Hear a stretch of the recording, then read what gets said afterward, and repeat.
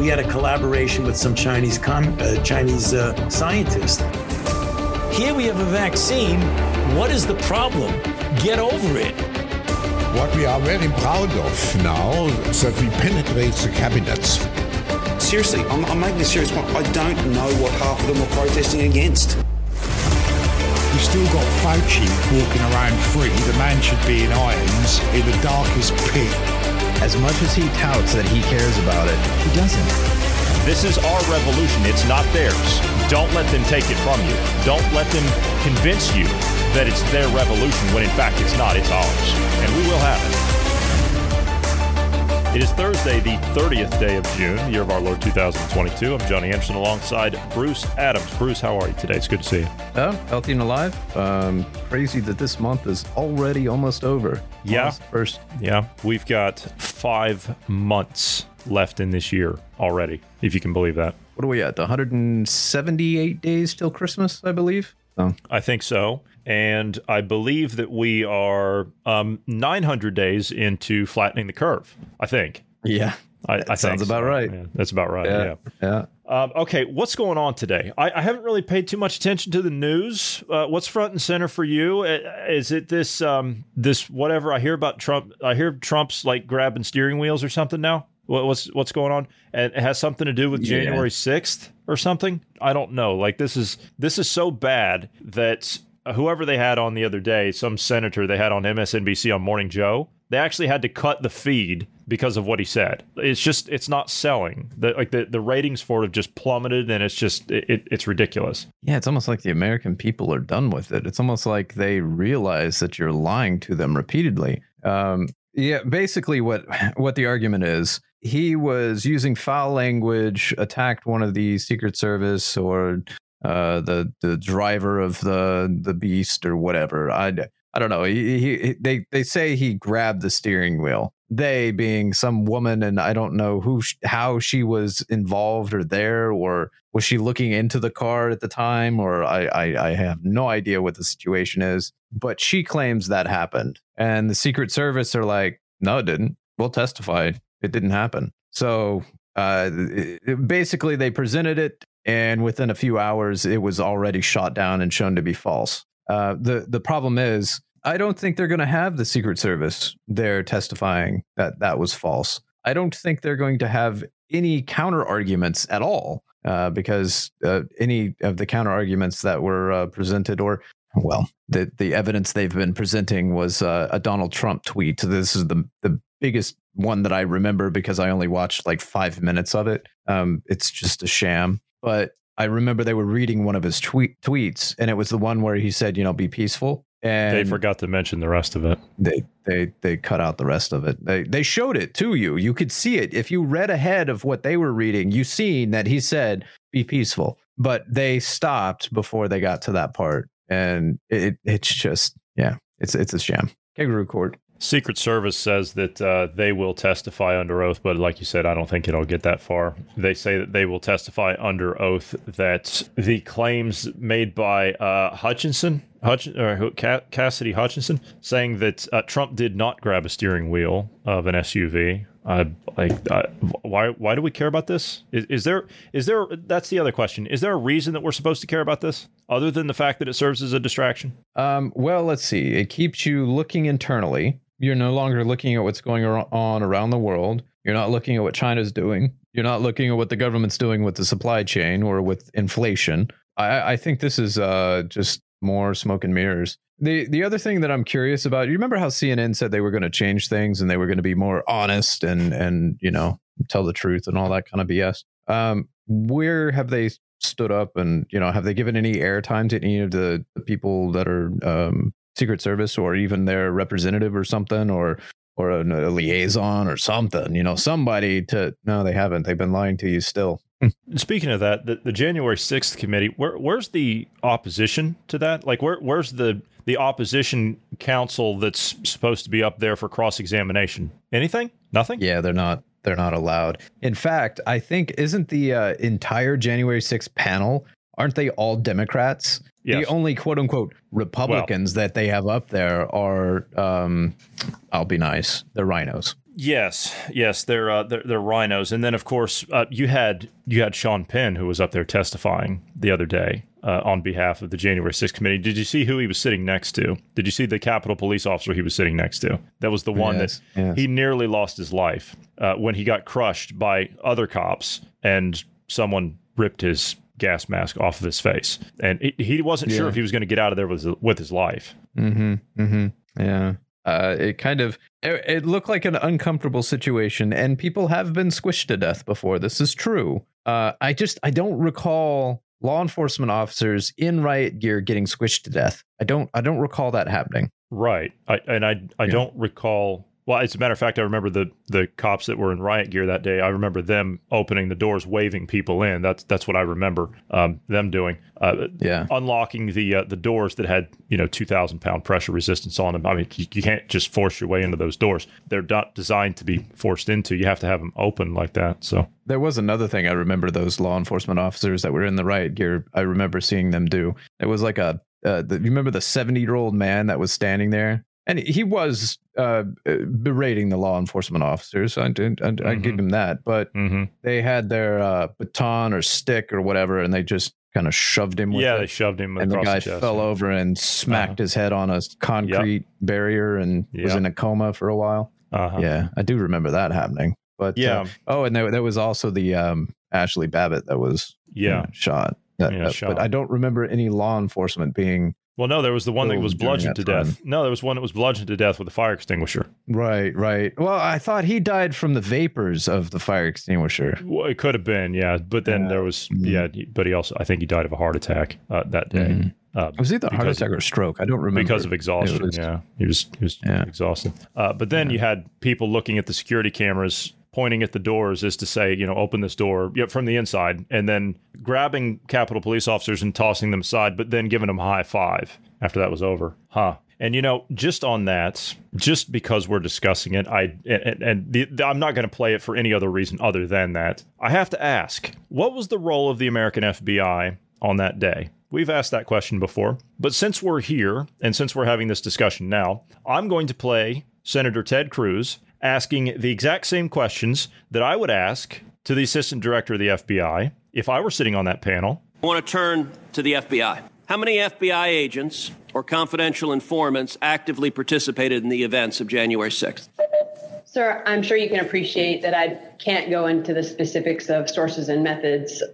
Did any FBI agents or confidential informants actively participate in the events of January 6th? Yes or no? Sir, I can't answer that. Did any FBI agents or confidential informants commit crimes of violence on January 6th? I can't answer that, sir. Did any FBI agents or FBI informants actively encourage and incite crimes of violence on January 6th? Sir, I can't answer that. Ms. Sadburn, who is Ray Epps? I'm aware of the individual, sir. I don't have the specific background to him. Well, there are a lot of people who are understandably very concerned about Mr. Epps. On the night of January 5th, 2021, Epps wandered around the crowd that had gathered, and there's video out there of him chanting, "Tomorrow, we need to get into the Capitol, into the Capitol." This was strange behavior, so strange that the crowd began chanting, "Fed, Fed, Fed, Fed, Fed, Fed." Ms. Sandburn, was Ray Epps a Fed?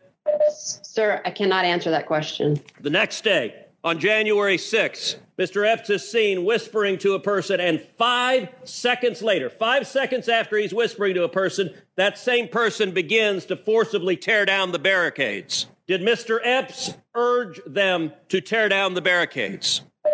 Sir, similar to the other answers, I cannot answer that. Do you know what? She can answer all of these things, but she's not going to. They know damn good and well what they did on that day, and they're doing everything they can to try and bill it to the American people and to anybody that cares that this wasn't the case. Remember, the best defense is a good offense, right? Yeah, every time she said there, I can't answer that, the answer is yes. Every time that, yes, yeah, that is the answer. That's the conclusion.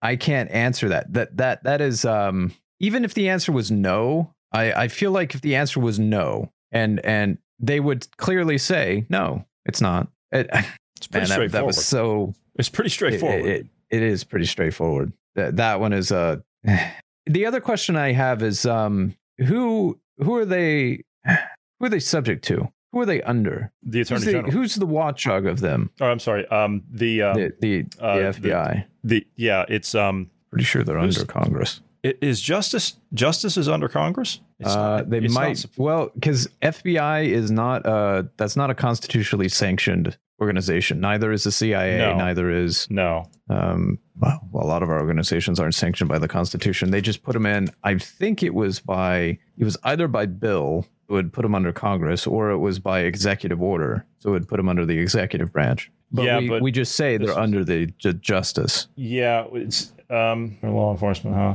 They do say it is Department of Justice. Yeah, DOJ, Office of Director of National Intelligence. So they're under intelligence services. Well, intelligence is under Congress. Yeah. So they're a member of the, okay. So they report to both. Yeah. So it was the AG. So Merrick Garland, right? So they report to him, which we all know about him, right? He's the one that declares you as a parent. He declares you a domestic terrorist. And they also report to the Director of National Intelligence. So they report to both. So, I don't like these organizations they have, like the FBI. No. I don't trust them anymore. No. The thing is FBI can be changed because of technology and the advancements we have. The FBI just needs to be a repository. It basically, law enforcement, you book somebody or, you put a warrant out for them or whatever, and that goes into a database, if you will, that any law enforcement around the country can access. That's all you need. So you have the information out there. We've already got that. You don't need a FBI. We've already got that. We just seem to kind of have like this merger now of, it's got to go through the FBI to do this. And do you remember those things that popped up after 9/11 that were put under the auspices of DHS? They were called threat fusion centers. Do you remember those? Mm-hmm. Who are they accountable to? Mm-hmm. I mean, these are things. I remember people talking about this stuff like, 10, 15 years ago, and they were saying, who are these people accountable to? These are federal offices that have access to law enforcement records, criminal records, medical records, just about anything you can imagine, as in threat fusion centers. And they're supposed to coordinate between the FBI, local law enforcement, local health services. Who are they? And they would just go up in neighborhoods somewhere. Hang on a minute. The federal government's moving into your neighborhood and they're not accountable to anybody. Does anybody else see a problem with this? And as far as I know, they're still there. Yeah. That's another organization, the DHS in general. The most useless organization on the planet. Be. Most useless organization on the planet. Yeah, it shouldn't have been. Another one of those thanks Bush situations. It should not exist, in my opinion. No, it shouldn't. It was created 20 years ago because everybody threw their common sense to the wind after those towers came down and said, look, just do whatever you need to do to keep us safe, and we don't care. Just do it. That's what the people were saying. Just take care of whatever you need to take care of because we want to go back to shopping, right? Isn't that what Bush said? Oh, go out and go shopping. Take your family to Disneyland, right? Mm-hmm. Uh-huh. Yeah, get the whole family loaded up. Go on vacation. Don't worry about anything. We'll run everything. You're going to run everything all right into the damn ground. Yep. Yeah. So these organizations were created. The DHS was created. We tossed our Fourth Amendment. We torched that. That's confetti now. You don't have to worry about that. That's gone because you're being searched at the airport because you're guilty until proven innocent. And then they say, well, we're here to act as a deterrent for terrorists. How many terrorists have you caught in your entire existence? How many have you caught? The answer is 0. I'll answer it for you. It's 0. So what good are you? We've put how many hundreds of billions, if not trillions of dollars into this organization, and it's completely useless. It's completely useless. You're less safe now than what you were. What you have is a lot of smoke and mirrors. That's what you've got. You've got the illusion that you're safe, when in reality, you are less safe now than you were before. I remember saying at the time to people when that was all being created, I mean, here I was, 19, 20-year-old kid, and I'm telling people, I'm like, hey, do you guys not see the problem with this here? Do you not see the problem? Because this is eventually, I mean, if you start looking at historical aspects where governments create agencies like this could come back on people, as in they'll start using it domestically. Oh, you don't know what you're talking about. You don't know what you're talking about. What, do you hate America? You unpatriotic? That's what you got. Because if you were against anything, if you were against the Iraq invasion and everything else, then you hated America. Do you remember that? Yeah. Yeah. Yeah. I remember that time. Yeah. Yeah. Yeah. I've going through some of these agencies that we have 24 agencies under DHS now, by the way. It was 16. Yeah, it's 24. I just went through and manually counted how many there are. Good Lord. Yeah. Anyway, completely useless, absolutely useless. And if they were so useful, because we've got that many, is Border Patrol under DHS now? I'm assuming it is. Yeah. Yeah, because Mayorkas is up there. Yeah. That's fine. Citizenship and Immigration Services. Yeah. Okay. Yeah, there we go. So that explains why the border's open. Texas tractor trailer migrant deaths. 2 Mexican nationals living in the U.S. illegally hit with weapons charges. You heard about this. Yeah, you're the one that actually brought this to my attention. Yeah, there's 50, what'd you say, 51? 53. 53. 53, okay. I seen a headline earlier that said 51 earlier this morning. Yeah, they had some of them that had jumped off of the truck at some point or fallen off, whichever, blocks back. They were dead. So they probably died on the truck and then fell off. But yeah, it was bad ordeal. And you know what? You can thank Joe Biden's administration. You can thank his open border policy for those deaths. Secretary Mayorkas as well. Yes. Well, I consider, part of the administration, but because they have the open border policy, those people think they can push through and get in. And it was on a day that it was 103 degrees Fahrenheit, which is, what is that, like 40 degrees Celsius roughly? That's pretty hot, yeah. Yeah, it's hot. And they died from heat exposure. They even had put steak seasoning on them, which, as odd as it sounds, that was actually they put steak seasoning to divert the dogs to hide the scent of the humans. So do they know that dogs like steak? Do they know that? I know. That's what I was thinking. I was like, okay, maybe this was a shipment of cannibalism and they were actually seasoning them before they slow cooked them on the way over. What is this? Is this like, is this like the movie The Mule or something where he rubs like Ben Gale over his hands and he gets out and he pets the canine because he's got nothing but drugs in the back of his truck? I mean, is that what they think they're going to do here? I guess I don't know, but maybe it does work, and maybe that's one of the things that they do. I don't know. I'm not in that world, but unfortunately, trafficking, because of the open border situation, we're just empowering the cartels, and they're making loads of money under the Biden administration because the importation of fentanyl, the importation of you don't really have to import weapons, but they do. And also human trafficking. All of those things are, and you would think, Western culture, we got rid of slavery. You would think that, our society frowns upon that. So why would there be a market of human trafficking? Well, it just so happens that every Super Bowl, every large get together event, basketball game, whatever, where the elite are, you're going to find human trafficking. Anywhere there's money, there's going to be somebody paying for sex. And isn't it interesting? You were actually explaining earlier that there's one state in the union, at least one that we know of, that doesn't have any human trafficking laws. Yeah, I haven't double checked to look into it, but the guy that was talking about it, that's the line of work he's in. He's trying to save people from human trafficking. And he's like, there's one state that doesn't have it, and Illinois doesn't have human trafficking laws apparently on the books. See real quick. I don't exactly know how that works. I mean, human trafficking, we've got federal laws against that. Does it supersede that? That was my guess. Oh, okay. So they just passed a law. They only just passed a law just now for human trafficking, and it's covers. It has become a bigger problem in recent years. And the reason I'm not saying it hasn't been there. It's always been there. But it has become a bigger problem in recent years. And why is that? Well, I'll explain it. It's quite simple, actually. When you have a country that is foundationally rooted in manufacturing and job opportunities and a very high standard of living, you usually don't have that kind of crime. Case in point, look at America after most of the West, actually, after the Second World War. We didn't largely, it still existed, but we didn't largely have a problem with this, not to the level that it is today. And the reason being is because we actually had societies that had something to offer to people. We had futures that they were able to build. We had opportunities that people could take advantage of.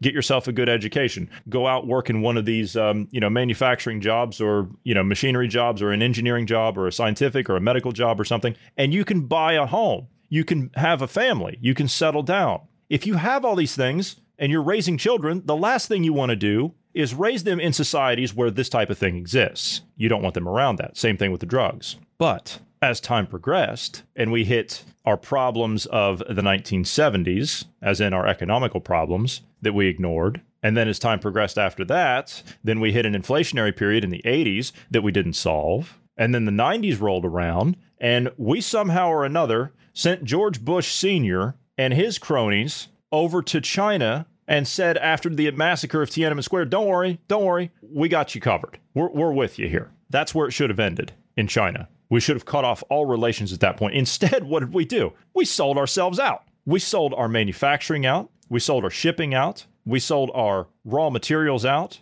We sold all of our opportunities, our future, our children's future, our grandchildren's future, and our great-grandchildren's future. We're sold out because of profit in the short term. You couldn't build a technocratic society in the West where we had democratic values. We wouldn't have put up with it. So what'd you do? You took it over to China. You started at the ground up. They used China as a platform to springboard themselves into the future past us. We have become deindustrialized. What happens when you become deindustrialized? Well, something else has to come in because nature abhors a vacuum, doesn't it? You have to have a replacement economy for what has been removed. You no longer have manufacturing. Therefore, you get transitioned into a service economy because your manufacturing has gone offshore. So you become the service provider. Those are low-paying jobs. Entry-level, low-paying jobs is all they are. They're not meant to support a family. They're not meant to support any kind of a stable lifestyle or have a zero debt kind of life. That's not what they're meant to do. They're meant to get you in the door to take a part-time thing while you're going to school to get an education to go on and do something else. But there is nothing else. So something has to fill that vacuum. Bring on the fentanyl, the opioid crisis, the homelessness. And with that comes crime. With more crime comes more opportunities for the criminal empires that form up within that underworld. Human trafficking, human capital becomes the new economy. Drugs become the new economy. The thieves within the society terrorize you, and you don't understand why. All you do is cry out to the government, fix this problem. And what does the government do? We throw money at it because we think throwing money at it fixes it. No, you don't stop to think about how you landed in that situation in the first place. We're treating a gunshot wound with a Band-Aid rather than doing trauma surgery and removing the bullet. I'll throw in as well, while you were ranting, I went over the trafficking law that Illinois has. It's not even a trafficking law. The one that they just passed. It's when I said just passed, I mean just passes in like the last few years.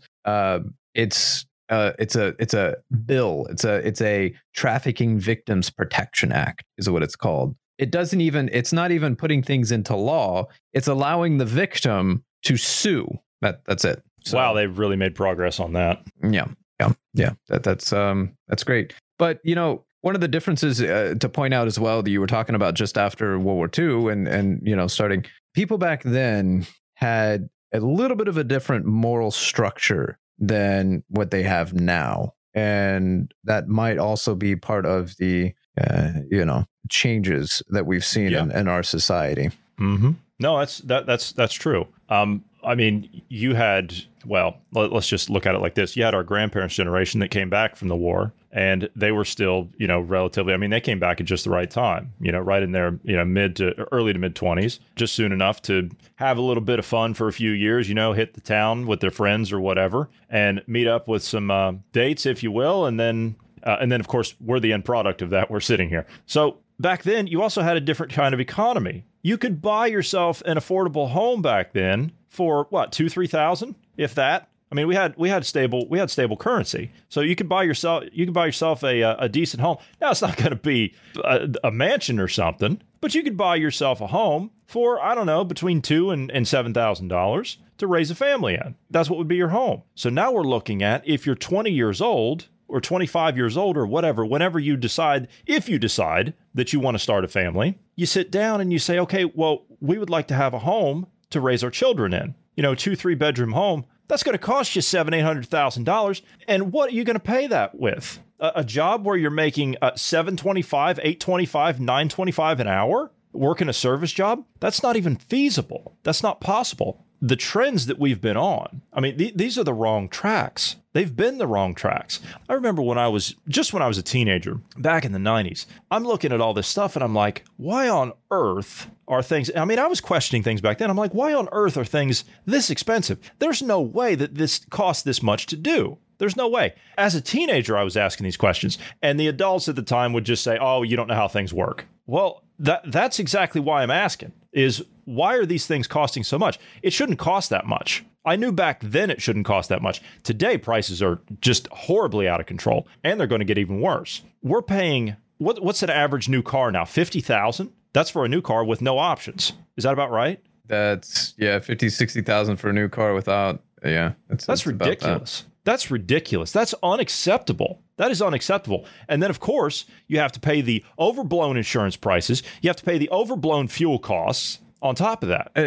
The insurance one actually really annoys me because the government is not supposed to be able to force you to buy a private product. We shouldn't have driver's licenses. That's yeah. In my opinion, if we're going by the letter of the Constitution, us having driver's licenses in America is illegal. They can't make us do that, but we put up with it. Technically, yeah. Yeah, but we put up with it because safety. Same thing with insurance. We put up with it because everything is so expensive, so you can't afford it. So you have insurance to pay for it, right? How does the insurance pay for it if they're not making money on it? Anyway, side note. It's just that one, the insurance thing just really annoys me. I know it's kind of an ingrained thing that's there now, but it's like the government is holding a gun to your head saying you're going to buy this private product. That was the argument with the Obamacare thing was, oh, no, we're not going to force you to buy the insurance. But what we're going to do, you remember the whole thing with Obama, if you like your doctor, you can keep your doctor. If you like your plan, you can keep your plan. But what he didn't tell you, which he was telling the truth. He was telling the truth when he said that. But what he was doing was he was telling you the truth, the whole truth, and everything but the truth. But he wasn't really lying, was he? But what he didn't say was once it got passed, which I don't even think it was legal the way that they did it, but once it got passed, the new system was going to come in and bankrupt everybody. So you wouldn't be able to keep your plan because it wouldn't be affordable. You wouldn't be able to keep your doctor because that doctor would fall out of, quote, network, and they wouldn't make any money. So they would have to close, and they would have to go to work for one of the exchange network offices or whatever, one of the partnerships there. They're forcing you to buy the product while saying, no, we're not forcing you to buy this. The American government cannot force its citizens to buy goods and services. That's not debatable. That is not debatable, but yet we put up with it. Well, yeah, that's what it boils down to is they're not supposed to. Legally, they can't force you, but the problem is they're holding guns to our heads saying you're going to. With Obamacare, if you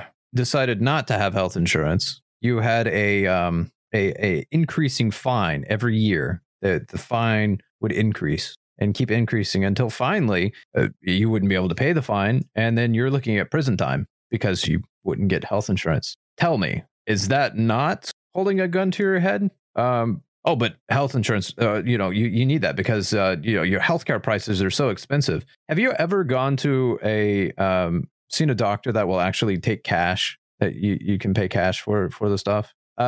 Interesting note, if you go in and get a procedure done, whatever it is, life-saving or whatever, they'll charge you out the wazoo, knowing that the insurance company will fight them over it. And they're trying to get what the procedure's worth. But the problem is now they're going so high on their rates and the insurance companies are, fighting them and they get it lowered, but they're still charging way too much. If you pay cash, you can get a procedure that's something like, $50,000, $60,000 when you have insurance. You can get that same one for a few thousand, maybe even cheaper. But you have to find the right doctor that's willing to take cash. If you don't have to fight the insurance companies, some of them are more than willing to do business with you one-on-one, and they will give you a much fairer price. So it's interesting that we're seeing these increases in medical prices when it's all a scam. The hospitals, the pharmaceutical companies, they're just exploiting the insurance companies, and the insurance companies are exploiting you. I've always said that in America, you're not a patient, you're a customer. When you walk into a doctor's office or into a hospital or something, that's what they want to do. They want to sell you something because you're a customer. The medical industry in America focuses on two things and two things primarily. Now, I'm not talking about this COVID and vaccine nonsense. Prior to that, right? Let's go back before that. They focus on two things. Primarily, if you're a customer, What do they care about? They care about selling you something. That's exactly what they want to sell you. They want to sell you something. They want to sell you two things primarily in the United States. They want to sell you pharmaceutical drugs because they pay a lot, and they want to sell you unnecessary surgeries because those pay a lot too, because of what you just said, Bruce. So those two things, those are their cash cows in the medical business in America. Now, I'm not bashing people that work in the medical industry. That's just how things work over there. Is that right? No. Is that ethical? In my opinion, no, it's not. It's not. Because you're not treating people like people. You're treating people like objects to suck money out of. That's what you're doing. Do no harm. Isn't that effectively doing harm by exploiting them? Of course it is. I mean, I remember I was talking to somebody who spent their entire adult life in the medical field in the U.S. They told me specifically, they said, look, the goal here, and it's not their goal, they were just saying in general, the goal here is to get everybody on something. Doesn't matter what it is, but it's to get everybody on something. Now, I can go another way with that. They want to get you on these drugs so you never get off of them. Are pharmaceutical drugs good? Now, I can say probably they've come a long way. I'll put it that way. They've come a long way. We've been able to solve a lot of problems. We've been able to extend life. We've been able to ease suffering in a lot of respects. That I will say. Is everything that they prescribe necessary? No, it's not. Because if you walk into a doctor's office now, rather than look at, and case in point, look at the COVID agenda. If you walk into a doctor's office now, what does a doctor say? Well, let's try this. Let's try that. Okay, fine. I can cough that up to saying your practice. You're practicing medicine, right? I can cough that up to that. But when they say, let's try this, they're saying, let's try this drug that I just got brought to you by Pfizer. Let's try this. Let's try this synthetic drug. Let's try that synthetic drug, while ignoring the natural aspect of things. Am I saying that there are natural cures to everything? No. No, I'm not. But my point is that that's the avenue that they should pursue first. I'm not a doctor, but that to me makes common sense. I want to provide a service. If I'm a doctor, I want to provide a service to my patient that is as least harmful as possible in order to fix their problem and the least damaging to them financially, right? Because I have a conscience, I have a moral compass. That's why I want to know why doctors don't look at nutraceuticals. Why don't they look at vitamin supplements? Why don't they do that? Well, there's a couple of reasons for that. One, they don't pay anything. That's the main reason. They get no money for that. Most of these things are pennies to make, and they're even cheaper to buy. I was actually looking at D3, and Bruce, we were looking at a 60-day supply of D3 is like $3 of the daily value that you need every day to get a sufficient amount of D3. That's nothing. That's pennies. Ivermectin. Dr. Malone himself said if you buy it in bulk, it's less than a penny a dose. There's no money in it. That's the first thing. The second thing, and I'm not saying this is true of all doctors, the second thing, most doctors don't have more than 4 to 6 credit hours of vitamin nutrition, of nutritional education in medical school. That's another problem. If we're going to stand up and we're going to take control of our own health on the other side of this, then we need to get people in the medical profession that can instruct people on how to do it properly. If you're going to live a healthy lifestyle, I can assure you that taking the steps to eat properly, to medicate yourself properly, outside of a pharmaceutical industrial complex that wants to keep you within their hooks, you're going to need people that instruct other people on how to do this. And we don't have it right now. What we have, again, not saying this is all doctors, what we have now are a bunch of pill pushers. We've got a bunch of drug dealers that work in these hospitals. That's what we've got. Again, I'm not saying that about everybody. I'm just saying a goodly percentage of them, that's what we're dealing with. Because how many of them have been pushing vaccines? Where are we with the vaccine pushes? I've heard of maybe, this is just me personally, I've heard of maybe 4 doctors, 4 that say they will not be administering or recommending COVID vaccines to their patients. The rest of them, it's the greatest thing. You need to go out and get it. If you don't have it, why don't you have one? And why don't you have a booster? Why aren't you coming in to book your appointment with us? This is a problem. This is a big problem. So if we're going to separate from this collapsing system, then we need to have a way for people to be able to manage their own health on the other side. That's all I'm saying. There's a handful of doctors around here that are of the mindset of, the vaccines aren't, that's not going to cut it. And they'll prescribe you ivermectin and, those kind of things. I'm curious as well. This is kind of a rhetorical question, but if science is so, medical science is so good now, you would think that they would not just prescribe pharmaceuticals, that they would look at the wellness of the human being as a whole, as you were saying. Like, you come in for whatever the problem is, pain, sickness, whatever. They could prescribe you something then and there that would help ease the pain and whatnot, or whatever the problem is, immediately. But then they should talk to you about, hey, maybe have you looked at getting some more exercise? Have you looked at having a healthier diet instead of going to fast food restaurants all the time?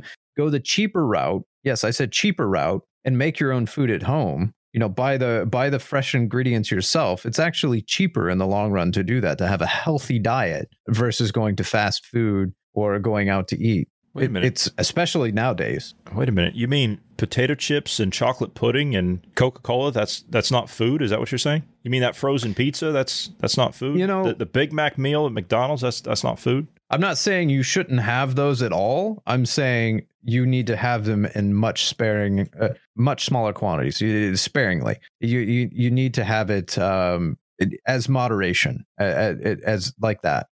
So instead of having, I don't know, going out to your favorite burger joint or whatever it is, a fast food restaurant 2-3 times a week, instead, or even more, cut it down to once a month, or something like that. Reduce it, even a couple times a month, 3-4 times a month, even would be better than doing it every single day of the week, or every time you're at work. And even if it's like not feasible, your job is, it's not feasible for you to make a lunch and, bring a lunch to work with you or whatever. You go out to lunch, go to some place that's healthier. You can get something that's better for you. If you're going to spend money on food, do it, treat yourself with good stuff that's healthy, that's going to, extend your lifespan. It's just because the medical world isn't doing that. Like, your average doctor doesn't do that. They just treat the immediate symptom. I have difficulty trusting a lot of these doctors. It's our hubris at that point is getting in the way. Yeah, and it's going to get even harder in the future to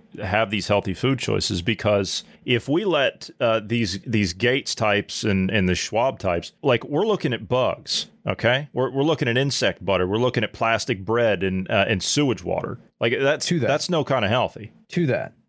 So I have some meat and everything. Sorry, it burns me up to talk about that stuff. I haven't told you this yet off air, but it just reminded me, talking about the synthetic foods like that. I have some friends that are vegan, and they obviously partake in the various new Impossible meats or whatever the hell it's called, that are completely vegan, no dairy, none of that in it, which I was unaware that there's actually vegan that actually has dairy in it, or not vegan, but vegetarian that have vegan in it. But anyway, whatever. I'm failing to keep get up it right. With it. It's getting so crazy now. It's just ridiculous. Yeah. Like, they want everybody to just become vegans. It's like, look, if I wanted to become a vegan, there's plenty of options out there now, because we've made it some trendy fad. If I wanted to become vegan, I'd become vegan, but I have no interest in that. And quite frankly, most of the stuff tastes like a doormat anyway. It's I've had some of them, and it's not bad. It's definitely not a burger. If I'm going to waste the calories and whatnot on eating a burger, I'm going to have a real burger that's cooked on a grill or open fire or something, something that's really good. But these things, apparently, the two friends I had were having some weird side effects after eating them: headaches, vomiting, stomach aches, those kind of things. Couldn't be all the chemicals, the 900 chemicals that are in one of them, could it? They got to researching it, including things like heart palpitations and those kind of things. Like, it's really throwing them off. They researched it and found that this is really common. It's a lot more common than what's being told. And it's because of the synthetic proteins they're using. I believe it's based on, like, I forget which protein it's one of the beans or pea or something like that. It's a synthetic protein they're using. That's what's causing the problem. It's new. Your body isn't used to this new protein, and your body's reacting in a almost like an allergic reaction in a sense, but without anyway. So yeah, they've stopped eating those, and they're just going to do the fully natural, make it themselves kind of stuff. But I just thought it was interesting that all the stuff that we're talking about here, the synthetic meats and all of that, there's some real side effects that are actual health problems. You can have a synthetic meat product that you can make yourself. And let me explain. It's this simple, right? I know somebody that's a vegetarian and they don't do any of the meat. They're not a vegan or anything like that, and they still eat dairy. So you can still do like cheese and stuff like that. I mean, okay, fine. Or eggs or whatever. Yeah. They'll still do that. But as far as like poultry or fish or beef, they just won't do it. Which, okay, fine. I understand that. But what you can do as an alternative, take some mushrooms, right? Mushrooms are high in protein. You can take some mushrooms, right? Take a mushroom, a whole bunch of mushrooms, chop them up, right? And I mean chop them up into like these fine particles, right? Mix in some water, some flour, make yourself some patties, throw them on to, I don't know, a skillet or a grill, whatever you want. There's your burger. There's your vegetarian burger. That can be vegan if you want it to be, and just go that way with it. And quite frankly, try doing a barbecue for a vegetarian guest. It's very difficult to do. And I came up with these things, and it's, you know what? I bit down on it. I'm like, all right, I'll try one, right? Just because I'll try one. And you know what? It was really good. It was really good. We actually did kebabs for them when they were over for barbecue stuff. You make a nice kebab. Just, obviously you don't have the meat on there, just your fresh veggies. And I think they did tofu as well, some seasoned tofu, but mushrooms. Typically they do a lot of stir fries, quite a bit of stir fry, curries, barbecue sauce, all those kind of various flavorings. Well, soy becomes soybean would be like your typical protein. That's like the main that's your protein, substitute protein. Yeah. So that's what you would do. Along with mushrooms. Yeah. Yeah. So they use a lot of edamame, which is soybean. Well, anyway, it's young, I believe. It's like young, not fully matured. Yeah. You mentioned something about reactions, allergic reactions, that kind of stuff. I was really down when I heard about the sainted Dr. Anthony Fauci. He had COVID again. He tested positive for COVID. And of course, he was still able to do interviews and make public appearances, even though he had COVID. It was strange. But nonetheless, he was experiencing some rebound COVID symptoms after taking Pfizer's antiviral product, Paxlovid. I just so happen to have him talking about that. Thank you so much. I remember the last time that we interviewed you, you told us that you were staying away from the White House Correspondents' Dinner. You said that given your age, you felt it was potentially risky. And unfortunately, just weeks later, you ended up getting COVID yourself. Are you doing any better now? Well, yes, I am, but I've had an interesting course that I think is becoming more and more typical the more clinical experience we get. I turned positive about 2 weeks ago with very minimal symptoms. When they increased, given my age, I went on Paxlovid for 5 days, and I felt really quite well, just a bit of rhinorrhea and fatigue. And after I finished the 5 days of Paxlovid, I reverted to negative on an antigen test for 3 days in a row. And then on the fourth day, just to be absolutely certain, I tested myself again, and I reverted back to positive by the antigen test. So it was sort of what people are referring to as a Paxlovid rebound. And then over the next day or so, I started to feel really poorly, much worse than in the first go around. So I went back on Paxlovid, and right now I am on my fourth day of a 5-day course of my second course of Paxlovid. And fortunately, I feel reasonably good. I mean, I'm not completely without symptoms, but I certainly don't feel acutely ill. Do you think he's actually on it? The first time around, yes. I think he legitimately was on it. Second time around, I'm not convinced because it failed the first time. The second time, I don't know. It depends on how afraid he is of his life, or his life, whatever phrasing. I find it difficult to believe that he would be not on it and then have problems and claim he was on it. It would be bad for the branding of the company when he has, he has stocks in that. He doesn't want the stocks to go down. He's a very, very prominent figure when it comes to COVID. So, yeah, I think he did try it in the beginning. What I would have been more believable is say he was on Paxlovid. He claimed he was on Paxlovid and then actually be on ivermectin and zinc and, Zithromycin, vitamin D supplements, those kind of things. I would more expected that because they have much higher effectiveness ratings, especially in his age group, and then just said, yeah, I'm on Paxlovid. But the fact that he's had the recurring symptoms, I think that's, yeah, he really was on Paxlovid. Why would they be taking their own stuff? Like, I mean, haven't you noticed that it's rather interesting that none of these politicians are falling victim to adverse reactions and having high mortality due to the jab? I'm guessing, and that kind of confirms my suspicions, is that they're not taking the same ones. It's possible. The other thing is they're all living a lavish lifestyle and have really good medical care versus the rest of us. Yeah, but if that were the case, they wouldn't need to take a vaccine in the first place. I mean, we know what Fauci was doing. That's why I said I don't think Fauci's actually taken a jab. I think he's shooting saline water simply because his emails that we looked at from the early days, he says, look, you don't need a vaccine for this. He was telling his private staff and everyone in his circles in the NIH, just take this amount of D3 a day, take this amount of zinc, take this amount of vitamin C, and you're fine. Yeah, but at the same time, I'm reminded of things that have happened in the past. I watched the vegan friends I was just talking about. They showed me a video. They constantly try to convert me. They were showing me a video of someone way back in the day involving I'm going to probably skew the name, but I think it's tetraethanol. I don't know, something like that. Anyway, lead gas back in the day. And the dude that invented it knew it was toxic and yet drank a glass of it in front of everybody, knowing it was toxic, knowing he would get lead poisoning. And then after that, went on vacation for like 3 months or 5 months to recover. It might be a similar thing here that's going on with the elite. They fully know that this is going to potentially kill them, but they do it anyway because it's for the greater agenda. This is actually, this one just came across.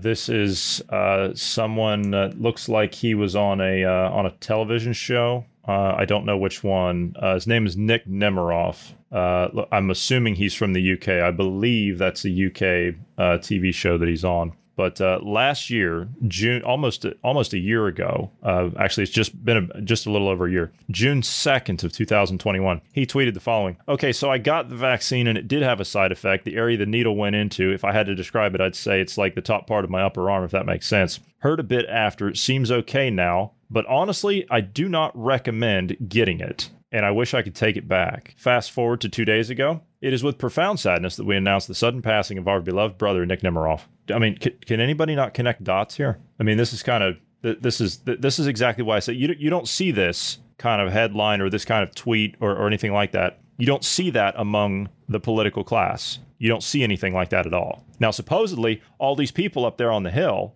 are jabbed, doubled and tripled and boosted and 6 to 1/2 dozen, whatever the hell they're doing, right? Same thing with Johnson. I think Johnson's had, 5 now? Boris Johnson's had 5. Biden's had 4 or 5. I'm not sure. I refuse to believe that these people are skating by just clean. No, that's not how this works. When you've got them dropping dead by the thousands daily. And then, of course, you have Charlie Kirk, who tweeted the following. Justin Bieber's face is half frozen at 28. His career's over. His wife had a small blood clot in her brain and a stroke at 25. Miss Brazil 2018 just died from massive bleeding and a heart attack at 27 because that's normal. NBA star Caleb Swanigan just died suddenly at 25. Yeah. As you said, nothing to see here. Safe and effective. And then I'd like to play this clip here of Dr. Peter McCullough talking about what's actually going on. I mean, this guy, and he's been on points in just about everything that he says anyway. But here he is giving a speech at, I'm not sure where this is, but he's talking about what the potential side effects of all this could be. Now, fast forward, as death started to occur, people started to get very, very uncomfortable. And you saw all the pushbacks, protests, all kinds of worldwide feelings of great vaccine hesitancy because people were dying shortly after the vaccine. Papers were published. 50% of the deaths occur within 48 hours, 80% within a week. We know the vaccines installed the genetic material for the Wuhan spike protein that was manipulated in a biosecurity lab in Wuhan, China. There are now 1,000 papers published on the spike protein and the vaccines, 1,000 that deal with vaccine injuries. And they're well characterized. And the FDA agrees. The vaccines cause blood clots. The vaccines cause heart damage. The vaccines cause neurologic damage. They also cause well characterized immunologic and hematologic system damage. This is in the peer-reviewed literature. This is not equivocal. This is not a subject of controversy or debate. It's in our literature. There are now brand new diseases named after COVID-19 vaccine injuries. As of June 17th, 2022, our CDC VAERS system has and certified 13,388 Americans who have died with the vaccine. Now, either they've taken it electively or they were forced into it. That's 13,388 people who have lost their lives prematurely due to these vaccines. The vaccines qualify by the Bradford Hill criteria, which is it's an organized set of criteria on causality. They qualify as causing these deaths according to these epidemiologic criteria. I'm a trained epidemiologist. I am expert in applying these criteria on a more probable than not basis, and almost certainly clear and convincing that these vaccines are causing death. There you go. And we've said it before, VAERS is anywhere from 1% to 5% of the actual deaths that are going on or side effects. Yeah. So that number that he showed there, it's much higher than that. But the thing is we've had cases like vaccines that have been produced that, they injected like 900,000 people, I believe it was, and they only had 9 people die of it. They canceled the vaccine immediately. Of course, they had some other side effects and whatnot that were going on as well. Whereas this one, we've had, long-term damage that's done. People have been maimed and people have died, and they're still pushing the vaccine. Still. Yeah, and they're going to continue to. You're already hearing, we played it yesterday, British mainstream television. They're saying, oh, no, we got to start talking about masks again. And there, you got the so-called health minister here where I'm at. He's saying, oh, no, we're going to be bringing these things back every year. So they're going to continue with it. Fauci's already out there again saying, no, we're going to need everybody to get boosted and vaccinated if you haven't already. They're pushing that that rotted out corpse of COVID out into the town square again. And they're not even trying to repackage it. Like they're just rolling it right out. Monkeypox didn't gain any traction. They're trying with that, I think. You've already got statistics now. The CDC, by the way, they're back to their travel classification system. Most of Western Europe is 100 cases per 100,000. They're that close to classifying most of Western Europe as level 4 do not travel to because of COVID. So anyway, all right, we're going to go ahead and jump out of here. For those of you who'd like to send us some feedback, please do so anytime by sending us an email at dynamicpodcast@protonmail.com. Also, do you like the podcast you're listening to? We do love having you as a listener, and we would ask you to pass us along to 5 friends. You know someone you're trying to wake up, someone you're trying to get to think on their own. We would appreciate it very much if you would send them our direction. Bruce, thank you for being here today. Thank you to all of the listeners. Everyone have a great evening.